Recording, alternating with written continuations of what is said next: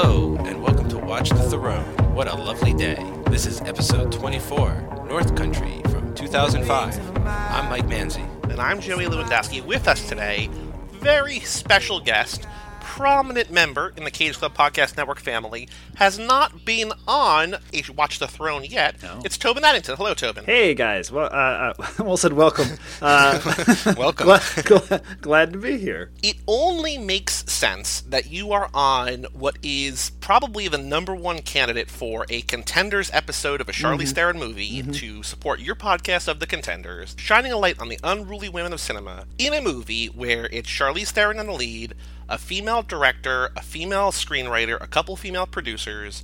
There are women in power all over this movie, and it's a movie about women's issues. Yeah, exactly. In fact, this was on our original list. Not high on the list, but it was one we sort of had our eye on. So yeah, I'm glad to get a chance to talk about it. Yeah, it's crazy, Joey, too. I was also thinking about Monster back when we did that might have been a contender for the Contenders as well. Kind of until I saw this movie, and this, I think, is much more in line with that. But also, like Monster, I feel like, wow, this is like I thought this movie was a really, really good movie, but it's one of those really good movies I don't know if I'm ever going to watch again. I'm never going to see this again. No, absolutely not. Like, it really affected me watching it this time. I don't know if I want to go through that again. I also do want to point out that this, like Monster, were the two films that Charlize Theron was nominated for an Oscar for. She was nominated for her Oscar for Best Female in a Leading Role for this movie. She did not win. And Frances McDormand was nominated for Best Actress in a Supporting Role. That's right. I mean, she's great in everything, but I was so glad she was in this movie. This feels like almost a role tailor-made for her. So I don't know if you remember, but that year, Reese Witherspoon won for Walk the Line, which we've talked about on past podcasts before. I don't remember if it's this one or other ones, but like with the biopics, I never know which way is the right way to say it. I don't need to see them because I know that Johnny Cash is an asshole. I don't need to see Walk the Line to learn that. So as good as she might be, I don't remember Walk the Line fondly. And then Rachel Weisz, who was just announced today that she's pregnant with a Bond baby, she won for Constant Gardener over Frances McDormand. So there we go. Yeah, and that I'm going to stand up for that entirely. She is one of my all-time favorite actresses and is incredible in that movie. You know, again, it's hard in these, like, you putting actresses and actors against one another in these award shows, but I feel better about than maybe the Reese win. I love Reese Witherspoon, but that performance is good. That's a good performance, but I don't know. And Frances, or I like to call it Franny McD, because she's just great. But she got her Oscar, right? Didn't she get? She got that this year too. And funny enough, she in a movie also starring Woody Harrelson. So that was a strange connection. Charlize was nominated for a bunch of other awards that year too, but she won two. She won at the Hollywood Film Awards. She won Actress of the Year, where there's no nominees, I guess. It's just you win. Wait. It's like there's nobody she ran against. Joaquin Phoenix won for Actor of the Year that year. Is that for their entire body of work, I guess, that year, or just so sometimes movie? On IMDb it lists like if there's multiple movies, but there it just says for this movie. Okay. So I'm not sure if it includes other things or not. But in 2005, the only other movie that she did was Aeon Flux, which we have not seen yet. But I can imagine that that's probably not up for Oscar or awards talk. The award I think it's up for mostly is the Razzie, right? I mean, I haven't seen it. I'm really looking forward to it. Or possibly Mike's favorite Charlize movie to date. We'll see. Yeah, we're gonna get there. That happens sometimes when they give with no other nominees a Best of the Year award. Sometimes they give that to people just to get them to come to the awards show so that they can have that be part of the draw to come see somebody get an award. So I don't know if that's the case here, but that's possible. Real quick, if I can, just because I love this guy's work, but Adam Rifkin just came out with a new movie starring Burt Reynolds, and that is the exact plot, that he gets invited to this film festival he's never heard of, but they're giving him a Lifetime Achievement Award, and when he shows up, it's basically in a bar in Austin, Texas, and the movie's about him reflecting on his career and accepting his place and stuff. But yeah, I mean, that must happen. It must have been based on a true story for someone. Love it. The other award that she won that year was at the Women Film Critics Circle Awards, where she won Best Actress for this movie. Again, no other nominees. But what I love about this, just looking at it, is there's also a Best Animated Female category, which went to Helena Bonham Carter for Corpse Bride. So I think that's just like a super cool category. Yeah. Best Animated Female. I love that movie. That movie's awesome. It's gorgeous. It's a little. I think it's a little crazier than Nightmare Before Christmas. The two of those get lumped together. That might have the edge. But sorry, continue. So many diversions here in the opening. Yeah. So this movie, North Country, is about the North Country, which is Minnesota. I took great offense to the villains of the movie bringing up my Minnesota Vikings in the middle of the movie, talking about a girl quarterback. I was like, do not bring them into this. Do not sully their name with this. But it's about the first sexual harassment case in the early 90s that Charlize and her eventual co-workers lead this class action lawsuit against this mining company, this coal mining company. Steel. Isn't it Steel? Is it Steel? I'm not sure. They keep saying American Steel, and like they keep talking about the president is allowing cheap steel and steel, but so I wasn't really clear though. They don't, like, she never actually mines things. Like, she cleans up what they call the powder room. She does a bunch of different stuff while at work. Mostly she gets sexually harassed, but she never actually mines things from what I remember or what we see, right. So I wasn't exactly sure. But is it, Tobin, is it steel or is it coal? Or is it just something sort of generic mining? I'm way out of my depth here, but all three of us. My understanding is that they are mining ore in order to make steel. Okay. So it's like half and half. I don't. Yeah. I like I say, I'm not the science guy. So no, the extent of my steel knowledge or mining knowledge, for that matter, comes from the Keanu film Prince of Pennsylvania. So I was getting some. Wow. I was getting some parallels in the beginning, but that was only in the beginning. But I want to ask right off the bat, because this sort of sat with me a little bit strange, that this is a movie that stars Charlize Theron, where she is great in it. She's the lead of this. She's a single mother, which I love, which we're going to get to in a little bit. Her father is played by Richard Jenkins, and he undergoes this transformation in this movie, where he sort of, the first line he says to Charlize, to his daughter, when she shows up to his house beaten and bloodied, is, "Did your husband catch you with another man? Is that why he laid hands on you?" Oh, this is exactly who this guy is. He's a monster. He's terrible. He undergoes this transformation from that kind of guy to ultimately standing up for his daughter, literally in the court of law, but also literally and sort of metaphorically at the union meeting. Right. But my question to both of you is, does it feel weird in a movie that's ostensibly about female empowerment to essentially give the moment in the movie to Richard Jenkins? Oh. And that moment, just for the listener, that moment is after Charlize is at the union meeting. Yeah. And she sort of has her time, which apparently there's a time limit for her and nobody else.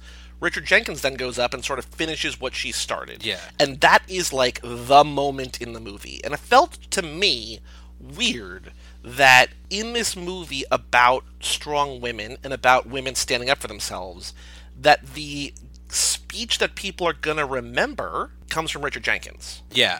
So let me just start by saying, while I like this movie and I think it's a good film, it does have problems. And that to me is one of the problems. I wrote down in my notes, Dad is literally standing up for his daughter, like stands up in the crowd and says like all this stuff like about like, don't say that to my daughter. And then I wrote, one speech by one man can do it. You know, like it really kind of bothered me that up until this moment it was all her, and then a guy sort of had to come in and swoop and steal the moment of glory like that. That was, I feel, sort of a fault of this movie. I mean, there's so much more to unpack about this. I didn't know we were jumping straight to that moment. Well, that was the biggest thing that came to me. Like, I know that we jump really to the heart of the matter here, that we gloss over so much, but it just struck a chord with me. And also similarly, when they're in the courtroom, Woody Harrelson has his moment, where he's screaming at Hawkeye. He's like, red or yellow, and I'm like, that feels too like that's his moment. Yeah. And Charlize has a lot of really good moments, but it feels like the two biggest ones in this movie, again, a movie about women standing up for themselves, are both from men. And it's a little sad. The courtroom thing, I noticed that a little less, I guess, because the women end up standing up at the end of that, but definitely during the union meeting, I was like, this is a moment where Charlize should be screaming and the women should be like sort of standing up with her, and her dad like should just sort of be sitting there in shame, I guess, like should not have taken the mic. So long answer short, that did bother me. It's possible too that they're hewing to what actually happened. This is based on not just a true story, but I believe a book, a nonfiction book about the events. And I think they're obviously making changes. And it does feel like if they want to save the women standing up for the courtroom, then maybe at the union meeting, maybe Richard Jenkins, you see his turn as he quiets the crowd and then gives the mic back to her and allows her to finish her speech. Like I do agree, there's her moments don't come in sort of the hero moments of the movie. It's interesting to match this to a movie we talked about on Cinemakers, Erin Brockovich, another sort of, kind of courtroom drama, woman down on her luck, standing up for herself, having to find ways to sort of discover new skills and all this, and operate in a world that is predominated by men. And it feels like they're able to give her, Erin Brockovich, Julia Roberts, those moments in that movie in a way that it does feel in the climax that they kind of miss that a little bit for Charlize. I think that's true. I'm glad you brought up Erin Brockovich, because when this movie starts and we see sort of a single mom doing it for herself, and she's in charge and she's working for herself, and we don't know exactly what her scenario is, and it's also related to the law and related to the courtrooms. I was like, oh, Erin Brockovich, and then I sort of lose that thread as the movie goes on a little bit. But I'm glad that you mentioned it, because it did give me those vibes really early on. I do also want to say, Mike, that it feels like more prominent than any other setting for any Charlize movie, she's always finding herself in courtrooms. That's funny. I wrote down court, and I also wrote down accent, because I feel like I don't even know what her real voice is anymore. She has used that less than an accent in the whatever number of movies we watched by now, but the average of there is high. This is, it's obviously a Minnesota accent. Apparently they didn't do a dialect coach. They just went to local bars and talked to locals and figured out how to speak like them. But I didn't think about the accent, because it's so, the really only thought that I gave to the accent is Frances McDormand is back from Fargo. That just, that's what I, what I mean? Yeah. But a lot of, everybody's speaking. I think everybody's, for the most part, doing pretty well, or if somebody wasn't, I sort of was able to block it out and not be bothered by it. They're being subtle about it. They're not doing the full Fargo, and I think that was smart in this case. I don't get it at all from Woody. I don't expect it from him either, really. I just feel like he's sort of in a class by himself. Not that he's a better actor or anything. I just feel like his niche is to be Woody Harrelson in movies and stuff. And I wasn't expecting him to really disguise himself with an action. But when Sean Bean, who's a Brit, right? He's a British guy. When he sort of slides into it, I'm like, oh, okay, this dude, he actually, and I'm glad he doesn't die. It's one of the few movies where he doesn't die. This and National Treasure. Just real quick, so on IMDb, that's a piece of trivia that he doesn't die, and 47 of 50 people found this interesting.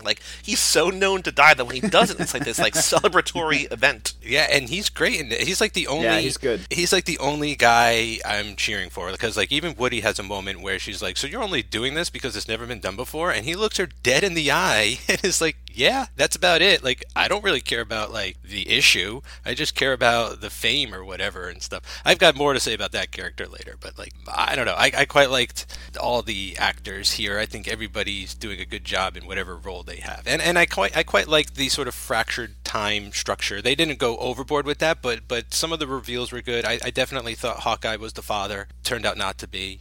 Stuff like that was kind of clever. Yeah, Hawkeye's a real piece of shit in this movie. My god, dude! Yes. Where was this before Hurt Locker? Because that's okay. Because I've only heard of Jeremy Renner from Hurt Locker. That was the first time I heard of him. But to think that he was throwing down performances like this, and I hadn't heard of him. I feel kind of ashamed myself not to be up on him. It's oh man, he is so crazy in this movie. This was 2 years before Hurt Locker, so there's a chance that Catherine Bigelow or casting directors or whoever saw him in this movie and was like, oh, we can do, he can do this, he can carry a movie. And I mean, obviously we've seen him go on to do things he's great in Wind River, he's good in The Town, which is a different kind of local sort of blue collar community, but similar in a lot of ways. But he's apparently been acting since 95, it looks like. So he was a decade into his career by this point when this movie came out. He had a big break in a movie called Dahmer, where he plays a young Jeffrey Dahmer. Oh, no kidding. Yeah, and I can't remember if it was a TV movie or a movie. I can't remember, but that was sort of the thing that, and it wasn't his first movie role, but there'd been a lot of TV before that, I think. My memory is that people had a hard time figuring out what to do with him after that. He's apparently very good in, I think I've seen that, but he's apparently very good in it, but people don't know what to do with you after you've been sort of Dahmer and Jeffrey Dahmer. So yeah, it took a while to sort of find his place. But I had the same kind of experience. I forgot that I'd seen this movie when it was in the theater, and I forgot that he was in it, and I forgot that Richard Jenkins was in it. I forgot a lot of people were in it. In both for Jeremy Renner and for Richard Jenkins, I had the feeling of when they showed up on screen, I thought, okay, here's our chance to see, were they always as good as we think of them now, and we just weren't aware of it? Were they always turning in those kind of level of performances? And I think for both those guys, it's true. I think they're both awfully good in this movie, and I think that but it's interesting to think about where it fits in his career. Talking about just quickly about Richard Jenkins, I was asking you guys before we started recording about Bill Nighy, and he said that in an interview that he regards Richard Jenkins' performance in this film as one of the finest in motion picture history, which is very high praise, obviously. And I read that before I started watching it, and for a while, I guess you can sort of sense that there's going to be he's going to come around to see the light, if you will.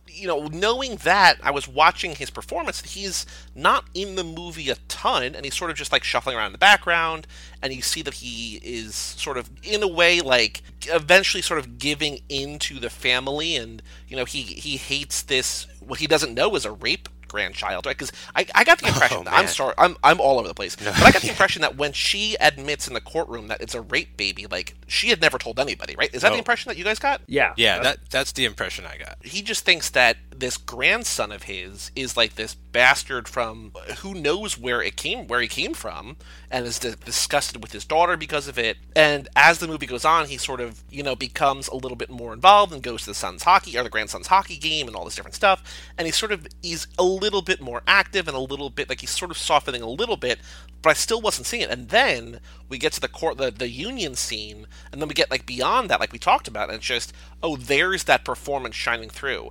But what I do want to say is that, like, he's always been, not only has he always been good, but he always has apparently looked the exact same. Like, he looks the same in 2006 as he does in 2018. The one thing about this performance of his in particular that struck me is that up to this point anyway, I haven't seen all of his films, but it's very much unlike the type of character I've seen him play before. Like, I see him as a great character actor, but he's mostly playing nice guys, or I don't know, most recently I think of Shape of Water, like that type of role, or Burn After Reading, where he's not really like the take charge type of guy all the time or anything, but he's also, I've never seen him so scary or mean or have that weight of that anger or whatever. He's cruel. All that. He's not usually so cruel. That cruelty. I mean, even like that, what he's horrible towards his own blood, his own daughter.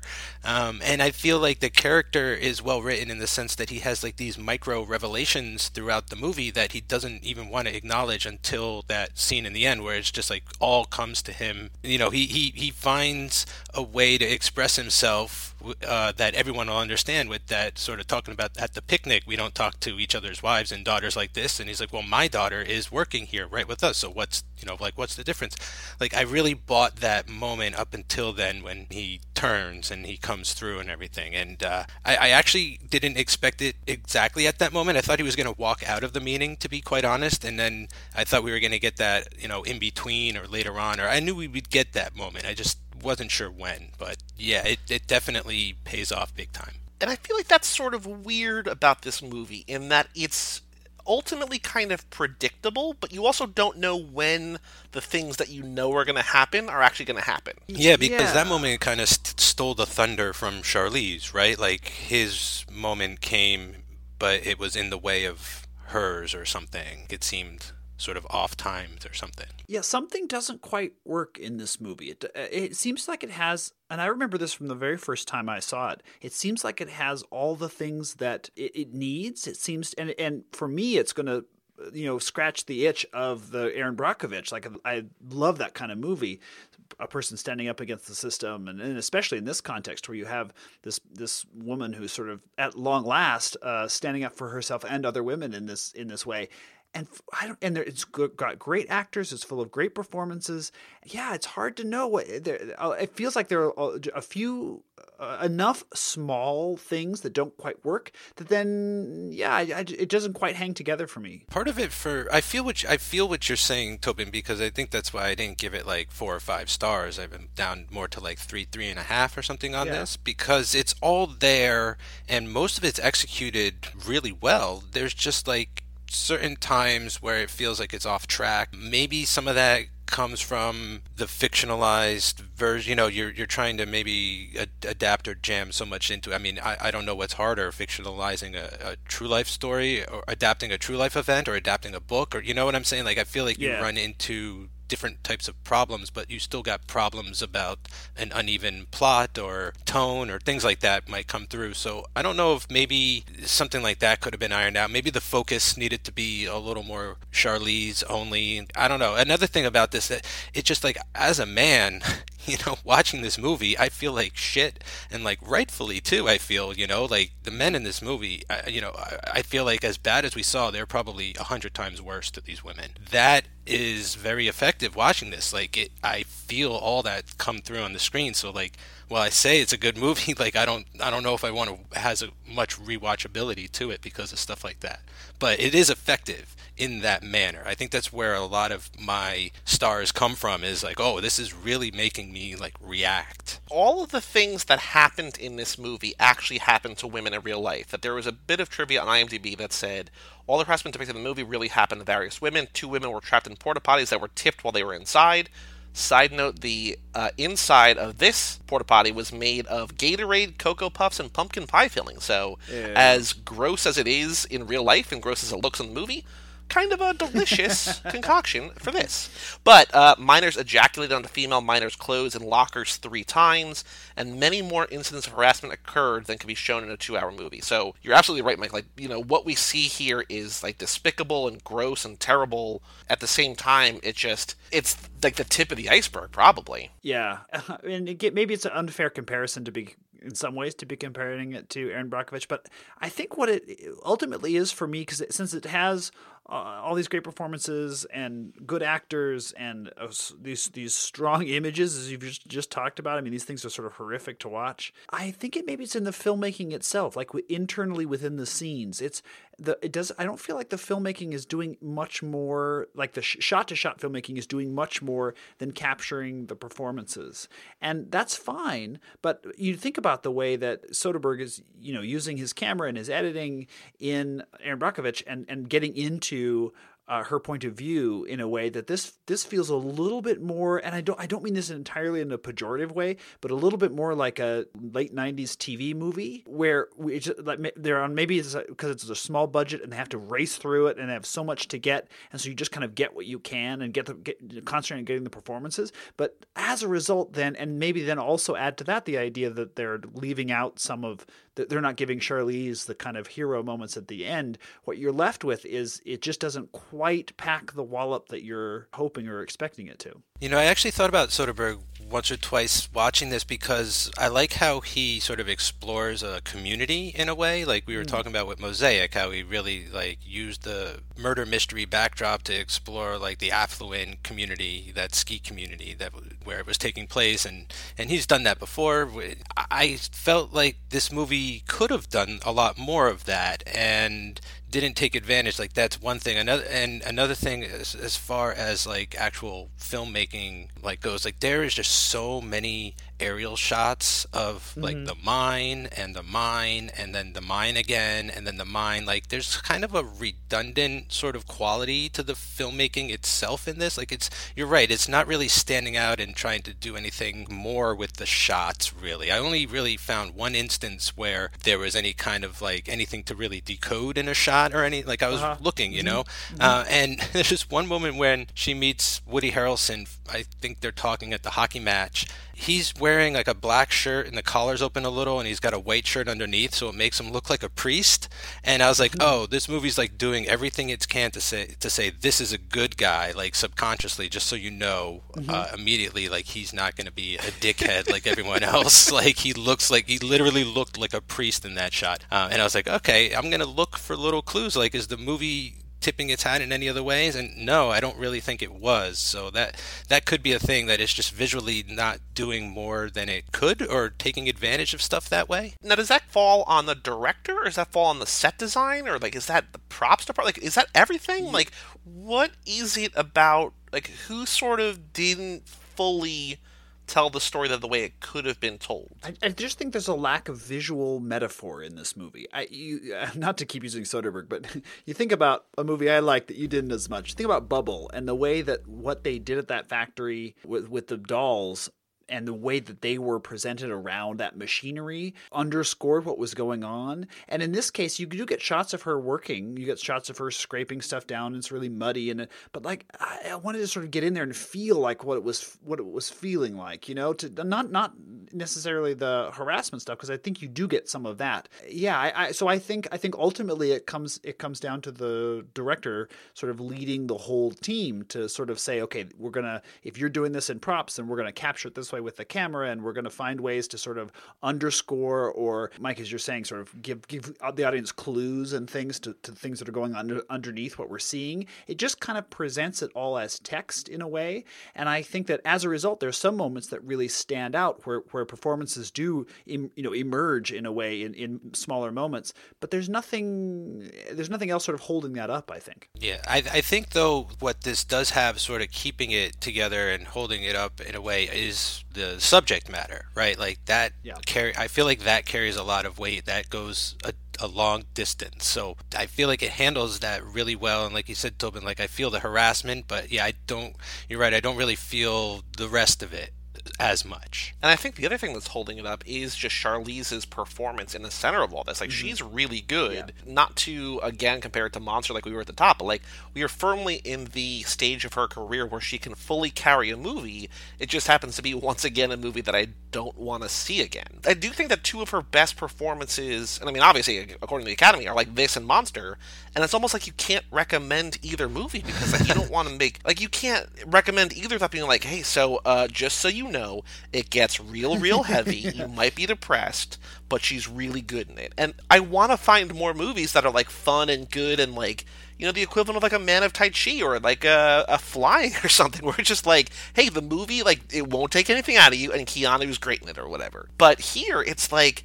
yeah, if you want to be like real depressed and like sort of hate all men, yeah, she's great in this, but good luck. Yeah, and that's the thing too. It's like right from the jump, it's heavy, and it never lets up. Like the opening scene, yeah, right. She gets beaten by her husband, and they leave, and that's the cold open. You know, like the pre-credits, she gets punched in the face by her husband and leaves him. Like, it never gets. There's no levity. Like, maybe there's a moment or two with Franny McDee, because I love her. You know, that character who gets Lou Gehrig's disease, for Christ's sake, like, is, you know, the strongest of the strong, and just because of the virtue of her character always sort of seeing the bright side and that kind of thing. Like, thank goodness, you know, a minor moment of that was in this movie. But yeah, a minor moment or a minor moment. But yeah, because this is very heavy. This is a heavy drama, serious retelling of serious events and stuff. So you're right. This sort of has like a bumper warning on it. Yeah, it is kind of oppressive, the overall tone, or at least relentless in that way. And maybe it could have there could have been more levity. When you do get it from Frances McDormand, it's often very dark, because it's after I guess there's some before, but also after she has been diagnosed and we know what's going on with her, and she's losing control of her body, and she is very darkly funny in those moments, but she's also losing control of her body, which makes that hard to watch. And I'm not saying all this to say this is a bad movie. It's not bad. It's just, it feels like a pretty good movie that could have been great, or like a well-made movie that had all this potential to be something more than that. And I don't think it transcends itself. It's just less than the sum of its parts. Like, yes, I don't think there's exactly. anything bad in here. It just doesn't gel together. One thing that I did like, and it brings us back to maybe the darkest moment in the entire movie, we get, for the first time, young Charlize. And not only do we get young Charlize, we had her. Where else? Didn't she visit a fortune teller as a child? And right, in Head in the Clouds. Head in the Clouds, yeah. Yes. But the more notable thing, I don't know if you recognized her, that is Amber Heard. No. Yes. I did not pick that up. Wow. I'm telling Cage you, Club everybody's Award in this winner. movie. Everybody's in this movie. That's incredible. Cage Club Award winner for Best Non-Cage Role Female from Drive Angry 3D. I do feel like she, either A, I don't know what she looks like, or B, she just, something changed where she, like, looks different now than she did then. Because I've seen her young in a couple of movies, and it's always weird. Like, I don't recognize her immediately. And I looked up, I'm like, oh, who plays young Josie? It's like, oh my god, okay. Yeah. So I don't know. Maybe I just don't know what she looks like. Maybe that's my problem. No. There's a thing I feel. I don't know how old she is in this movie, but I know it's funny. It's like you don't see sort of like a, not a child actor, but like a teen actor or something like that for a little while, and then like they just appear like on the Tonight Show and they're adults suddenly, and they look so drastically different, and you're like, holy shit, I have to like rewire my brain. I mean, and like that's what Elle Fanning looks like now because she's like, you know, an adult, and I'm so used to seeing her as a little kid or whatever and stuff. So that sometimes comes into play, you know. Just quickly going back to, like, I wonder, you know, if this wasn't such a sort of star-studded, quote-unquote, like, Hollywood, you know, because this feels like the Hollywood version of this story. I wonder if this was on a more shoestring budget, if they could have gotten, you know, maybe a little tighter. I don't want them, I mean, they, look, it goes dark, but, like, you know, maybe they could have found something else in there with the focus as opposed to, like, some of the moments, maybe what I'm getting at is some of the moments feel very contrived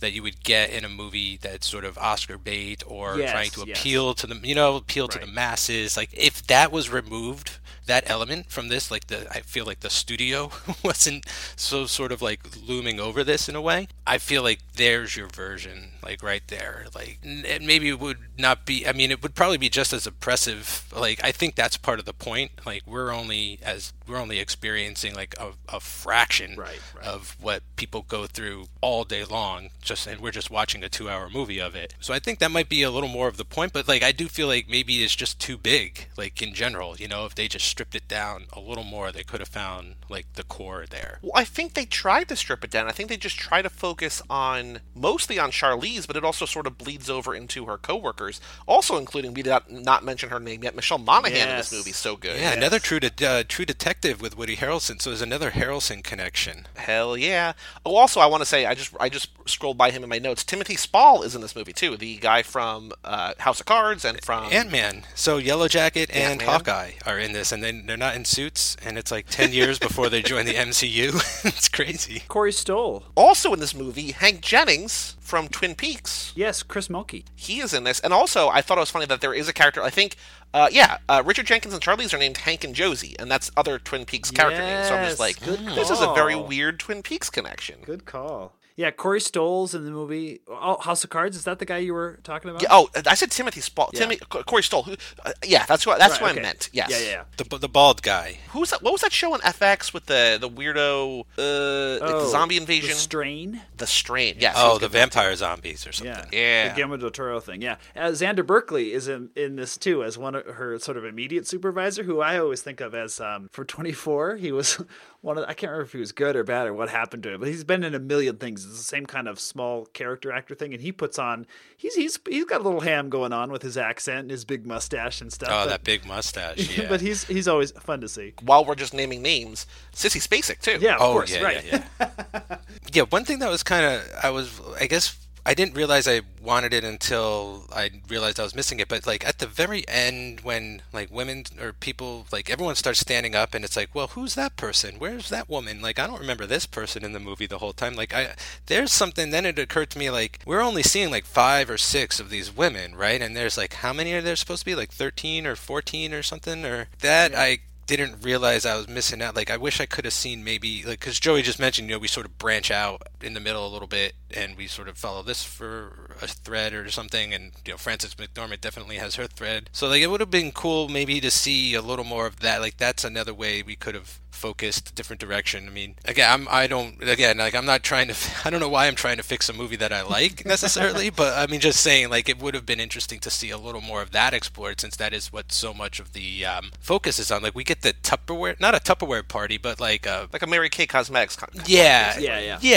Like I feel like they tried to sneak some of it into that scene, but they had to also compromise and make it, a scene about earning extra income and everything like that. So, I mean, again, there's flourishes there, but I see those flourishes and I'm like, oh, I wish that was just like more. I wish that was just more than just also another reason why you might not have recognized women standing up in the courtroom at the end is because a lot of the people, or not maybe a lot of people, but a handful of the women standing up were actual plaintiffs in the real life case. Oh, interesting. So they're not women from the movie; they're women from that this was based on.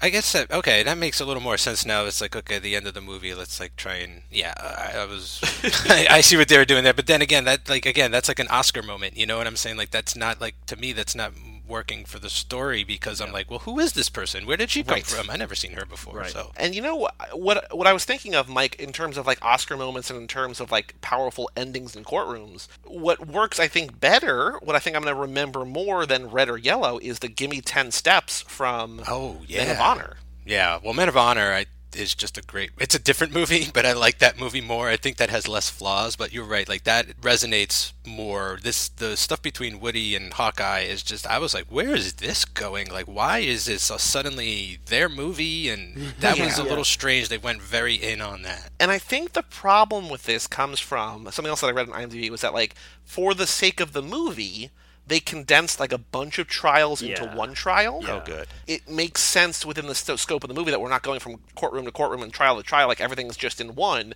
that it goes from being, her trial to the class action lawsuit, all this different stuff. It does feel, though, when you do it like that like Jeremy Renner gets broken down from like this bravado guy to nothing in a matter of like 45 seconds just because he has his manhood called out. Like, that felt obvious. I don't know if that's the right word, but you know what I mean? Yeah. It's just like, it's too easy. The whole courtroom scene is poppycock. There's just nothing in there that, like, that's part of it for me too, is that, and I blame the writing as much as the directing in that I just think that they haven't, by bending reality so much, I'm not buying it. I do want to mention, though, there were a couple places, now that I think of it, where we were more in her perspective that I think worked really well.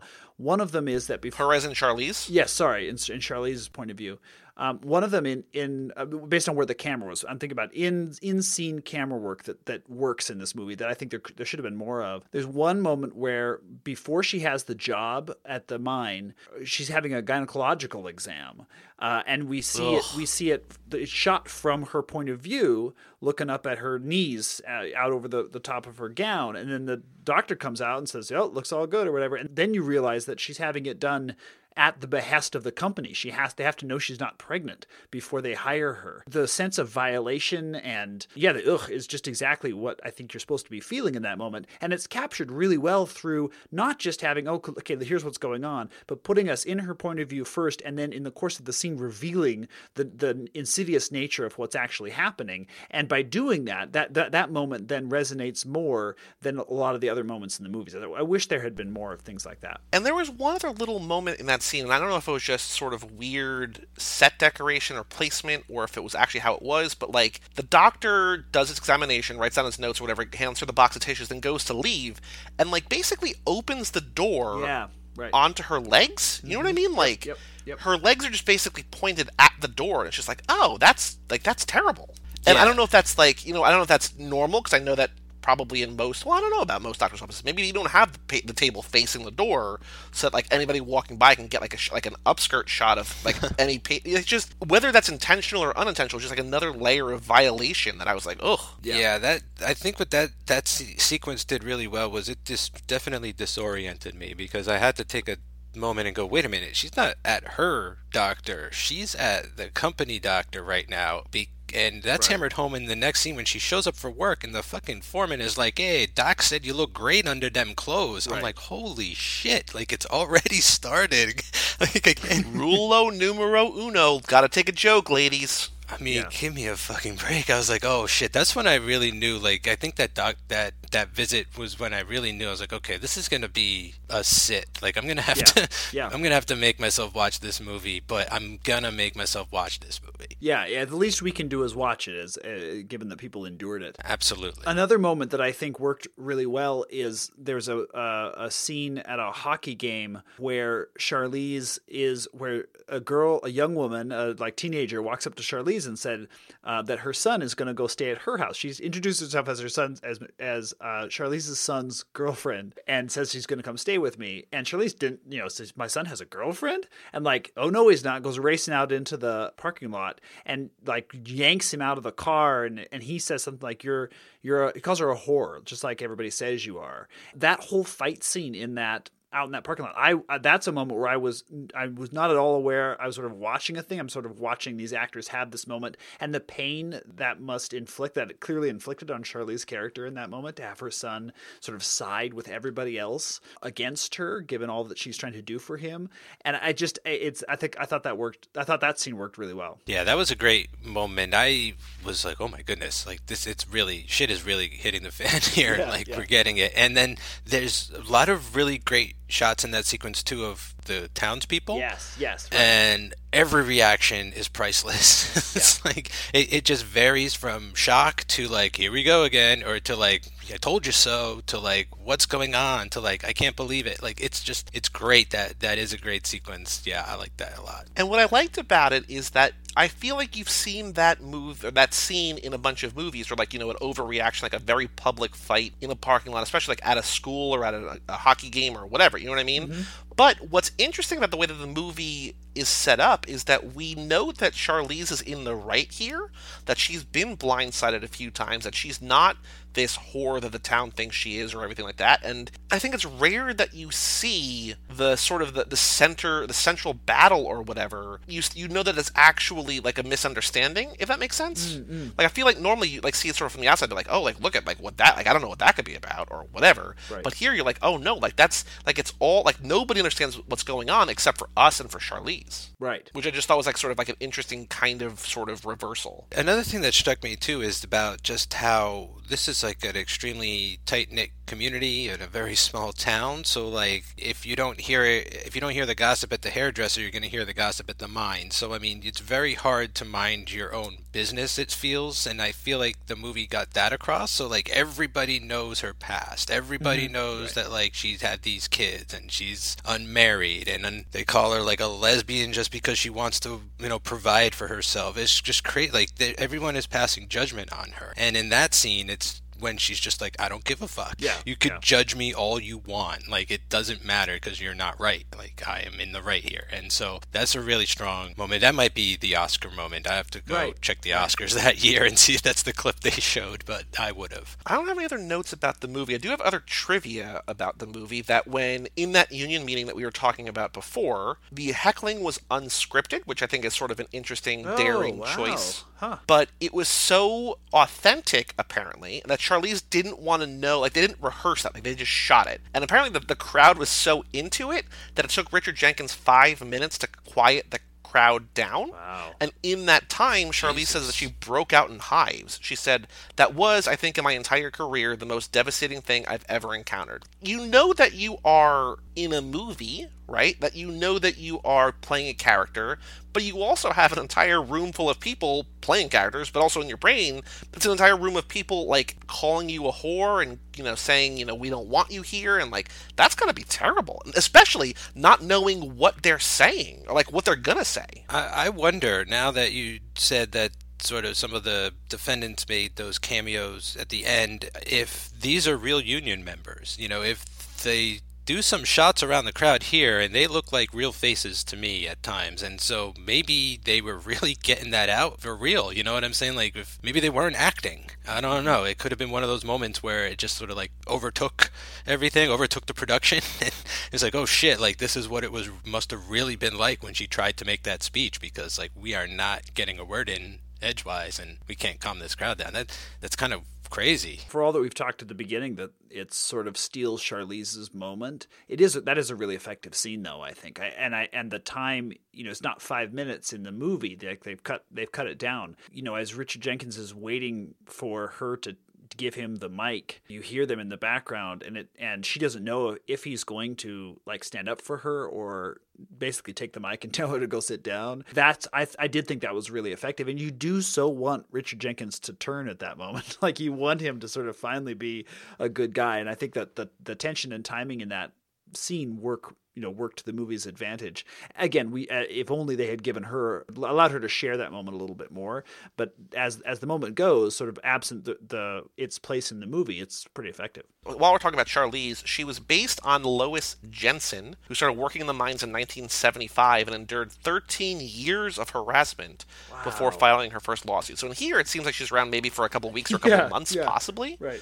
But 13 years in real life. It was eventually settled in 1998, 10 years after it was first filed, and over 20 years after the harassment began. By the time Jensen received compensation from the company in 1999, her children were grown and she was too disabled to work. So it took, that's the nature of, our legal system, really. It's you bring something up in 1998 or 1988, it gets settled 11 years later because they just run it out, I guess, and then ultimately, it's important and it leads to precedents and stuff, but at the same time, you wish that the women in the moment get some kind of compensation, or at least, reform the workplace. Who knows what happened, what changed, if things changed, I don't know. Well, yeah, I mean, the legislation ends up changing eventually, right? And I guess in the movie they say, that's ultimately what they were fighting for. So it sucks that it took so long, but they did win, right? That is a victory. So, I mean, it was worth it, right? Yeah. I would be interested to see a more true to the events take somehow, whether you just come in on it. I'm trying to imagine how you would tell this story, and I think today it might end up being a mini-series, right? You do it over 10 episodes and cover 10 years of the trial or something, or there'd be a way. I think the decisions that they made in terms of truncating it here, I can't remember which one of you said it. I think, Mike, it was you, that they went for the more Hollywood moments when given the choice, and that sort of, I think that does kind of weaken it a little bit.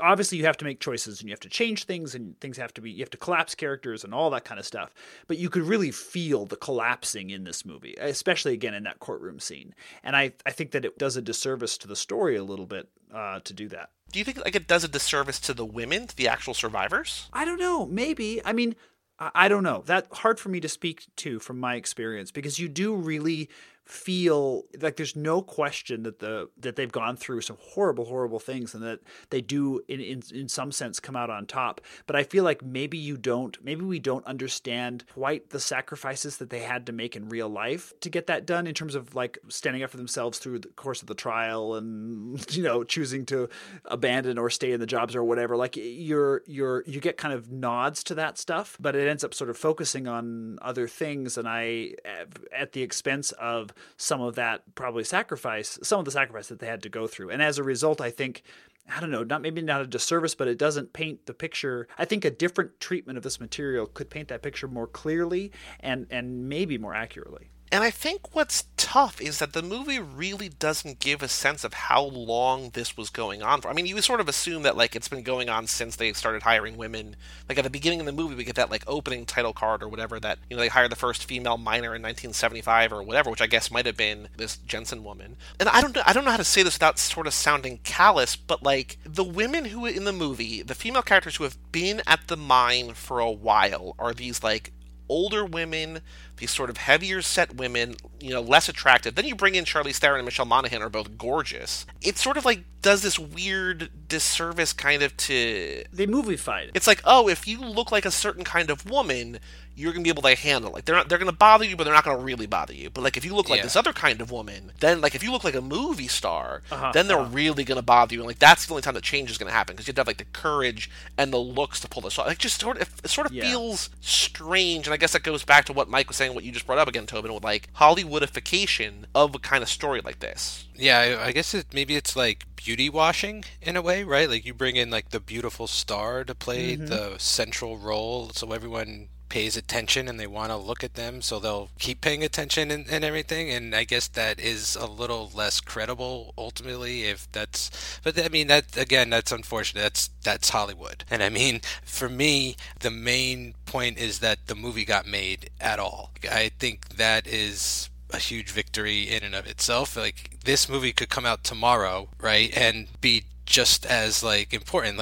These issues, there's legislation and all, but these things are still happening hardcore. We hear about this shit every day, and it's the more things change, the more they stay the same. So in a way, I want to say it's too bad that they had to like wash some of this a little bit to make it go down easier. But on the other hand, I want to say like at least it got out there, and at least there's a version of it that we can see, and I was affected by it at least. Yeah, right. No matter how sort of, I mean, I'm assuming it's mostly true to life. Whether how true to life it is, we know that the women were in the courtroom scene at the end.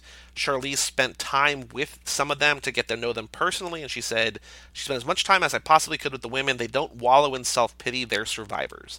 So whether or not the story was Hollywoodified or whether it was simplified, which we obviously know it was, I think, like you're saying, Mike, that they have to just be happy and proud that not only were they able to eventually achieve this like legal victory, but they're also able to like tell this story and sort of share it with the world, anchored by a woman who had just won an Oscar a couple years before. So it's good that it happened. Right. I'm glad this movie exists, for sure. My last little bit of trivia is that during the fight scene, Woody Harrelson actually swung at Chris Mulkey and accidentally broke his nose. Oh, no. Which is why there's no shot of Mulkey's face at the end, probably because he's probably all bloody, or maybe just not even on set anymore. So they should have just worked that into the movie. Like, that character was such an asshole, like, deserved a broken nose.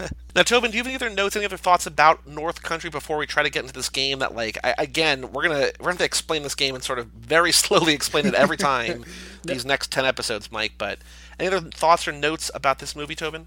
One last thing is that the first clue that I had watching this movie that we were in for maybe not quite as sophisticated a take on this material as I had hoped for. Sophisticated is maybe not quite the right word. Not the choices in terms of the material, how they treat the material that I hoped for. She sees like this dead deer pass on the back of a trailer at the beginning of the movie, which felt like maybe the most heavy-handed piece of imagery at the beginning of a movie possible, and I don't still even quite understand what it meant. Like, is she the deer, or like, I don't know what she was. I love that this has thrown you into a quandary. I don't know, because it feels like it really is. She's staring at this thing as it passes the gas station. It feels like she really is being asked to be read, and I have no clue. So that tells me pretty early that, like, we're all the deer. Yeah, Tobin. maybe that's what it is. All the deer. I think it was just saying, "Oh dear." Mike, any other thoughts or notes about this, or do you want to end on that comedy bang bang joke? I just want to say Anita Hill. Yeah. I remember that shit. So like that was a little weird. I mean, that was I think that helped more just to sort of settle me in what year we were. It didn't. I mean, she says once or twice like Anita Hill. I was like, I don't feel like anyone around her understood what she meant by that necessarily. But like that was kind of interesting to see that come through. There's also at one point the Charlize's boss, when she goes to meet with him, like the intermediate boss before, the top guy who's like, hey, if you have any problems, come to me. And then he eventually said like, oh, we can just, accept your resignation with no 2 weeks notice. But her intermediate boss has like a penthouse or whatever pin-up calendar on the wall that has a very big 1990 on it. So like there's like sort of not so subtle ways of like, hey, here's where we are. Okay. So, Tobin, the first 10 episodes of the show, we played a recast game where we recast the main characters if we were remaking this today.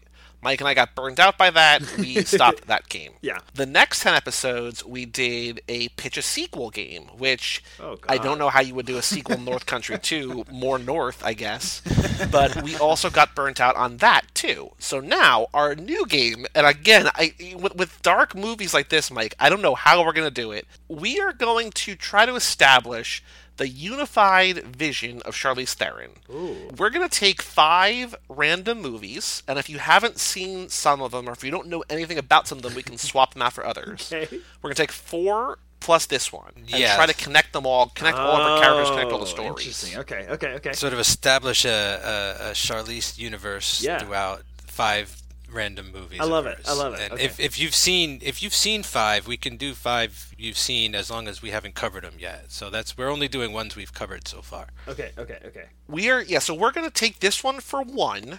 I'm also we're going to just randomly pick 5. And again, if you haven't seen these, we can skip them. But the ones that we have are, not going to do Hollywood Confidential, I can tell you that, because that's a TV movie that no one has seen. The Legend of Bagger Vance. Yep.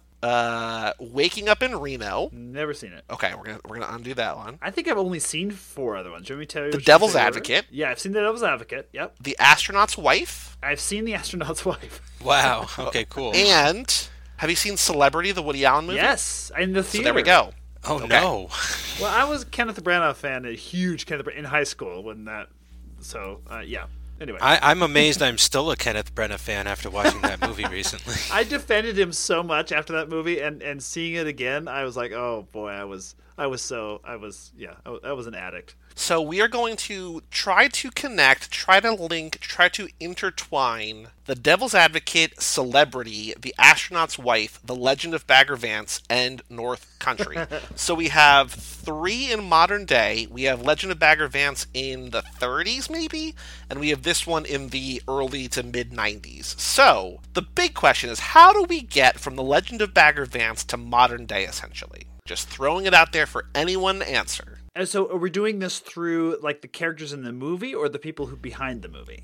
Characters in the movie. It's just sort of like what the movie's about, the characters in the movie, the time that they take place, all that sort of stuff. Right, like as if... Text to text. Yeah, it's not like the 6 Degrees of Kevin Bacon. Okay. Got it. Which I always had to play with directors and screenwriters and stuff because I could never do actors. We could also do that as a possibility. I don't know how to... Although I guess everything would be like, Charlize was in this movie and Charlize was also in this movie. Right. Or we could just exclude Charlize from it. But yeah, okay. Right. But yeah, just what we see on screen. As far as all these movies are concerned, Bagger Vance, that tournament actually happened. You know, like it's a connected universe. Exactly. Yeah. Okay. Got it. Who was the guy who played old Matt Damon in Bagger Vance? Was that Jack Lemmon? That was his last uncredited. Okay. Yep. Yeah. Okay. Okay. So maybe that's how we connect that one. Well, so I think the easiest connection is North Country's The Devil's Advocate in that they're lawyers. That Woody Harrelson, after winning this landmark case, resumes his law career and goes down to the Deep South, from the North Country to the Deep South. And meets up with a young upstart lawyer named Keanu Reeves, and the two of them have their own law firm together before Keanu leaves and goes to New York. So we have 2 of those links. That's good. Yeah. Okay. Good. I have kind of a weak link, but there's no weak links, Mike. There's all strong links. In Bagger Vance, Charlize is like a super wealthy person who throws the golf tournament in order to save her country club. She had a granddaughter, I guess. Her granddaughter grew up to be North Country. Like, her grandmother grew up to be North Country, goes there and wins the case. Since she, decided after she won the case, she needs to take a break and get away from all this snow, so she goes down to Florida and runs into a young lawyer that she becomes affiliated with, and maybe that's how she gets connected to Devil's Advocate. I don't know if that goes in order, though. Are we trying to go from... I still don't fully understand the game as we play it. We're still working out the kinks, which I think is fine. I just don't understand. What do you mean grows up to be North Country? The girl from North Country, the Charlize, it's her. So she's a descendant. Yeah, it's like her descendant. That's why they look alike. The family loses all the money, and she ends up sort of like her Sissy Spacek is the granddaughter or whatever of the Bagger Vance lady, and they've lost all their money, right? So she moves up to Minnesota and marries Richard Jenkins, and they have Charlize, right? Okay. Right. Okay. Yep. So we tied in Bagger Vance to this movie, which then ties into Devil's Advocate. We need to work in Celebrity, which is not at all related to this, and also The Astronaut's Wife, which is about aliens. Okay, so this is cool, though, because, so Charlize in North Country stays there, and it's Woody Harrelson that goes to Florida and runs into her doppelganger, right? Like, that's... yeah. Okay, cool. Oh, yeah. Yeah, okay, because I remember previously we've had her character continue, and then just someone who looks like her be in the same city or something. Yeah, Tobin, the 2 big things, the 2 big crutches that we've relied on in this movie, in this game, and so far again today, is granddaughters and grandmothers and doppelgangers.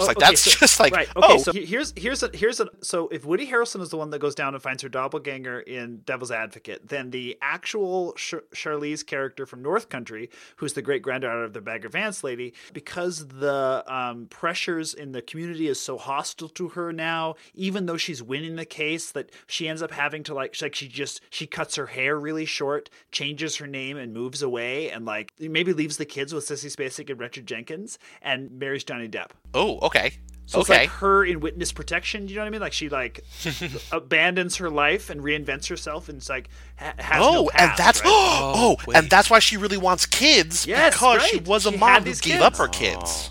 Right. Right. That's much better. I was going to go with Johnny Depp shows up and says he's the real father and that her kids are alien babies, but I like yours. I like the whole, got to get away from this place. And then at some point they go to the video store and they rent Celebrity on DVD, directed by Woody Allen. Yes. Oh, no. Well, I think we might have linked Devil's Advocate with Celebrity previously, where she goes to New York City with Keanu, but instead of succumbing to the deadly sins of the devil, she breaks from him and becomes a hot model and parties all night long and goes overseas to Paris or whatever.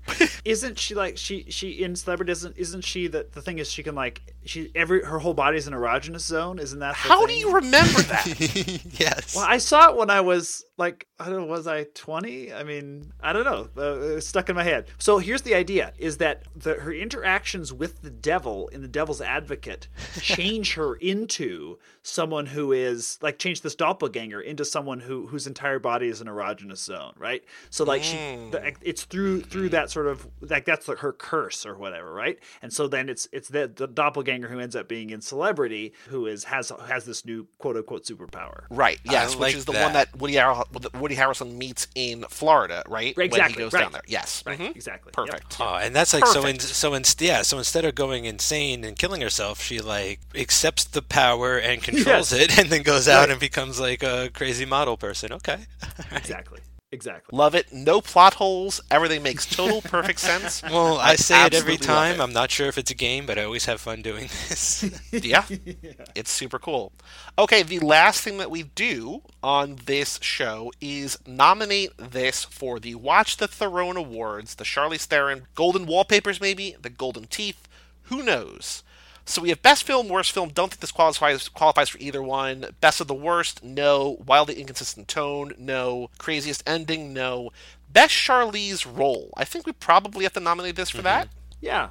She's good in this. Josie Ames. Yeah, all things aside, she really is awesome in this role. She definitely deserved that nomination, I think. Not just her, but there's just some extremely subtle acting moments, whether it be Jenkins or Jeremy Renner or Charlize, where I don't know, I just feel the situation in the scene can just explode at any moment or something. So everybody is playing it really well, whether they're on edge or they're right on the line or something. So you know what's weird? I just thought of this. I don't know if it's a missed opportunity or I'm glad that it didn't happen, but when they're at that karaoke bar and they're all dancing, she's dancing to Hit Me With Your Best Shot, which I'm going to add into the best dancing category because it's tracking all of her dancing scenes in movies.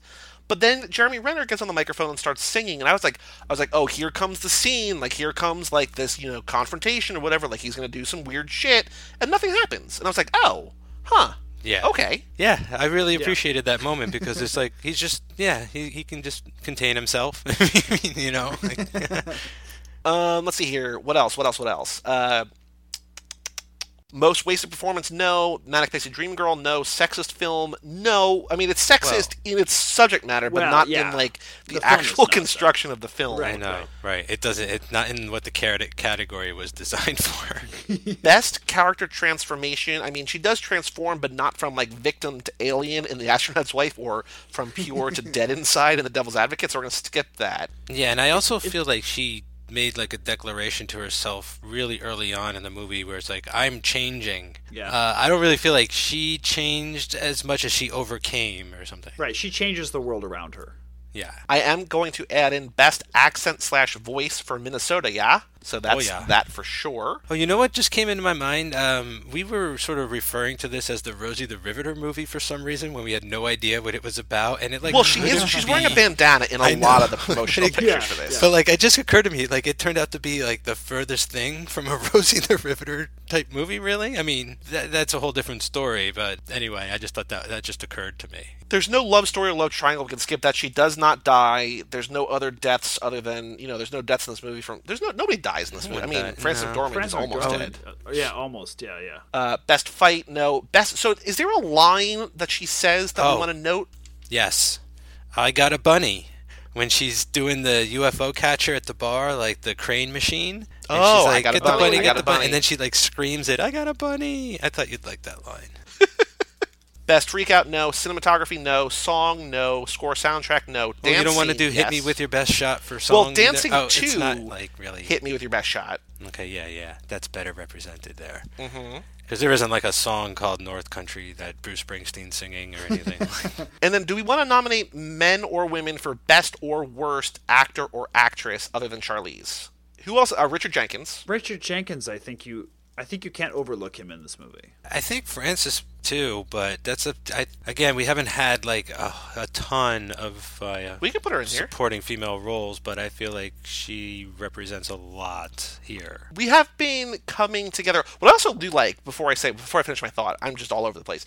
What I do like is that Sean Bean and Frances McDormand don't have last names. They're just Kyle and Glory. Everybody else has real names. They're just Kyle and Glory. Like, it's just like, okay. Yeah, that couple, like, when you look a little closer, is actually, like, pretty tragic. Like, they don't have kids, and I got the sense they can't. He ends up saying he only has the one ball, you know? But so it works. It works. It works, but it doesn't, they don't have any children, so, I don't know. And then she ends up stricken. But is it because of him or is it because of her ALS? We don't know. I mean, that's the thing. Like, it's probably just the coupling. Yeah. He is really good in this movie.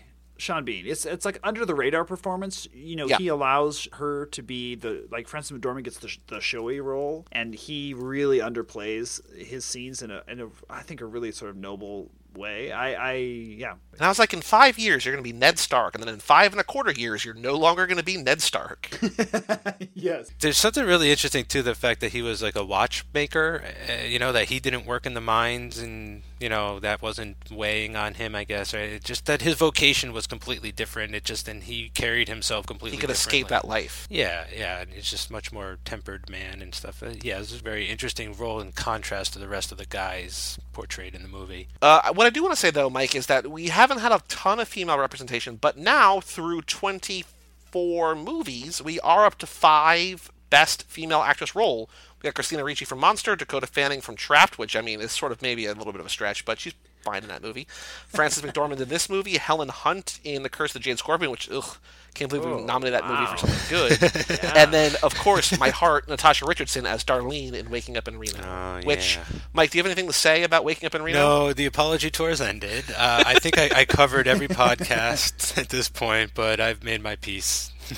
We have not nominated any women for worst female non-Charlize actress role. We have 7 different men nominated for worst, and 7 different men nominated for best as of now, but none for worst non-Charlize actress or role. So there's a really great performance, and I don't know the woman's name, but the lawyer for the corporation. Oh, yes. That was insane. Like, I should know that person's name and go watch all of her movies now, because, like, that is a fucking tough role right there. And do you think I hired you because you're the smartest lawyer? No, you're the smartest woman lawyer. I'm like, whoa, okay. So, I mean, I was going to say, like, that, I mean, I want to nominate that for worst role because that person is despicable, but, like, I also want to say, like, best actress because she played it perfectly.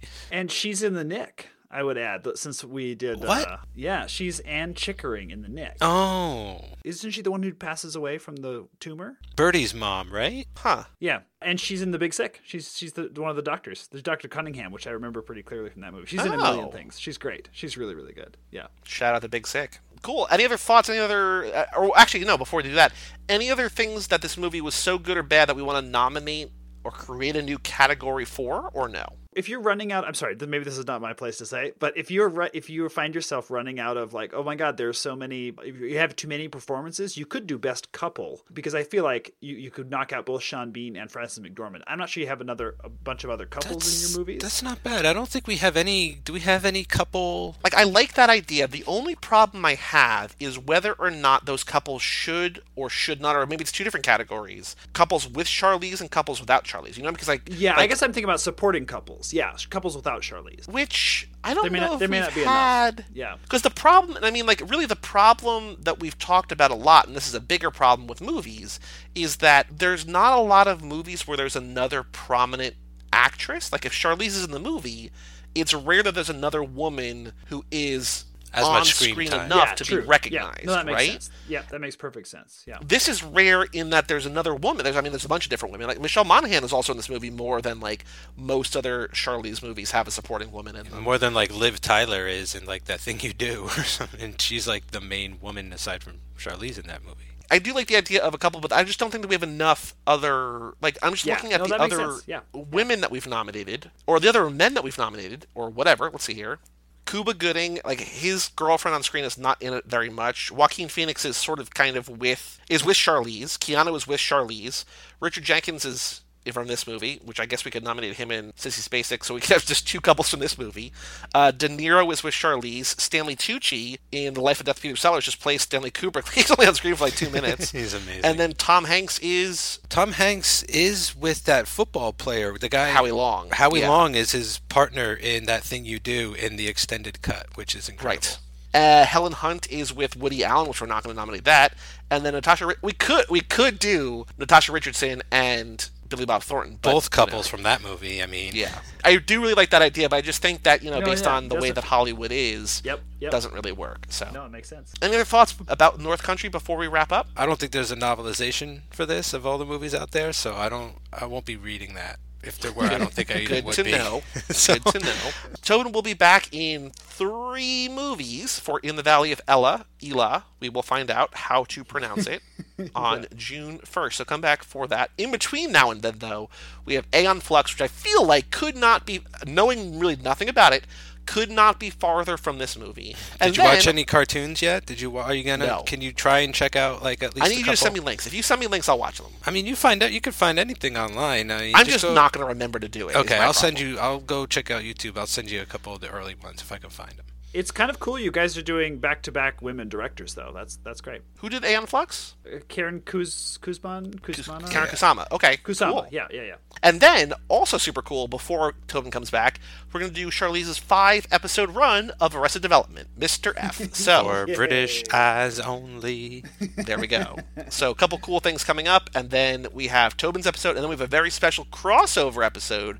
Going to leave it at that after that. So, Tobin, thank you so much for being on here. You have your own podcast with Aislinn. Aislinn's not on any... Does Aislinn want to talk about Charlize? She sure might. I feel like Aislinn just does not respond to me when I email her. Sometimes she does. Email is hard for her. Yeah, you should. Twitter is also hard for her. Write her a letter. Harder than email. Just snail mail. I'll put in a word for you. Yeah, find out, because you guys are going to be on a very special episode of The Fast and Furious, Too Fast, Too Forever, coming up very soon. Yes, but we'd love to have Aislinn on here. But you do a podcast with your sister Aislinn called The Contenders, which this also sort of gave me a little bit of flashbacks in some ways to The Contender, where we have Charlize on the stand. Tell us a little bit. I mean, we've talked about your podcast on a handful of episodes here already, but tell our listeners a little bit about your podcast. Yeah, so our podcast, as you have mentioned, is about films made by and or starring women who refuse to play by the rules. Women directors and movies with strong female characters in the central role.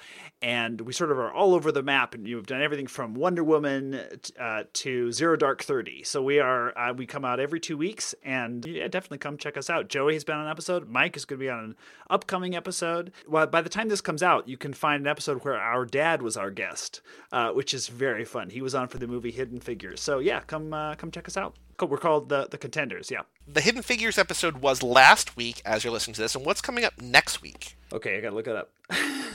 Didn't mean to put you on the spot like that. That's all right. Just open my little file here. Oh, also, while you're thinking about that, today, as this episode comes out, on May 11th, North Country, May 11th, on VOD today is a movie called Revenge, which is written and directed by Coralie Fargyat, something, who follows me on Twitter because I love her movie so much, starring Matilda Lutz, who is a model.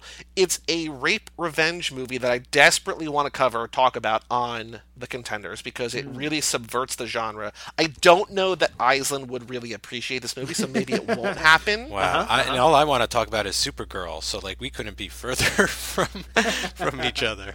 If you like movies about strong women, and also are not really squeamish, and want to see a really bloody, badass movie that made people faint at Fantastic Fest, check out Revenge on VOD today. I love it. It was my second favorite movie last year, behind only The Big Sick, which we've already talked about. I love this movie. So, today, your homework. You can watch North Country, but like we were saying, it's sort of a tough ask. Watch Revenge, because Revenge rules. So, watch Revenge, please. Thank you. And this episode, the one we're recording right now, you say comes out on May 11th? Yes. So last week was Hidden Figures, and next week is... Next week, Mike is going to be joining us for Winter's Bone. Oh. Deborah Granick movie starring Jennifer Lawrence, which if people have not seen, they absolutely should. I wish Deborah Granick had made North Country. I think that aesthetic applied to the North Country story could have been fantastic. So yeah, come listen to our episode. And actually, one other thing I want to say is that Jennifer Lawrence came from the part of the world that Winter's Bone is set in. Mm-hmm. And one thing that was about this movie was that Charlize grew up in a similar blue-collar community in South Africa as it was in this movie. And so she was sort of familiar with the type of people and the type of community and stuff. So she's able to sort of draw on that too. So it's always cool when we can point out when her background, when her childhood, when her history shows up in movies. So that's a little bit of a thing right there. Awesome. For all things Watch a Throne and all things The Contenders and all things everything, you can go to cageclub.me or facebook.com/cageclub or at cageclubpod on Twitter. You can find all of our episodes. This was episode 24. We are now officially more than halfway done, unless she sneaks any others in there, aside from Gringo and Tully from 2018. We are more than halfway done now. We are going to finish up sometime in October-ish, I believe. So we are not that far from finishing, closer to the end than the beginning. Thank you for listening so far, and we hope that you keep listening still. I'm Joey Lewandowski. And I'm Mike Manzi. And that was Tobin Addington, and we'll see you next time on Watch the Throne.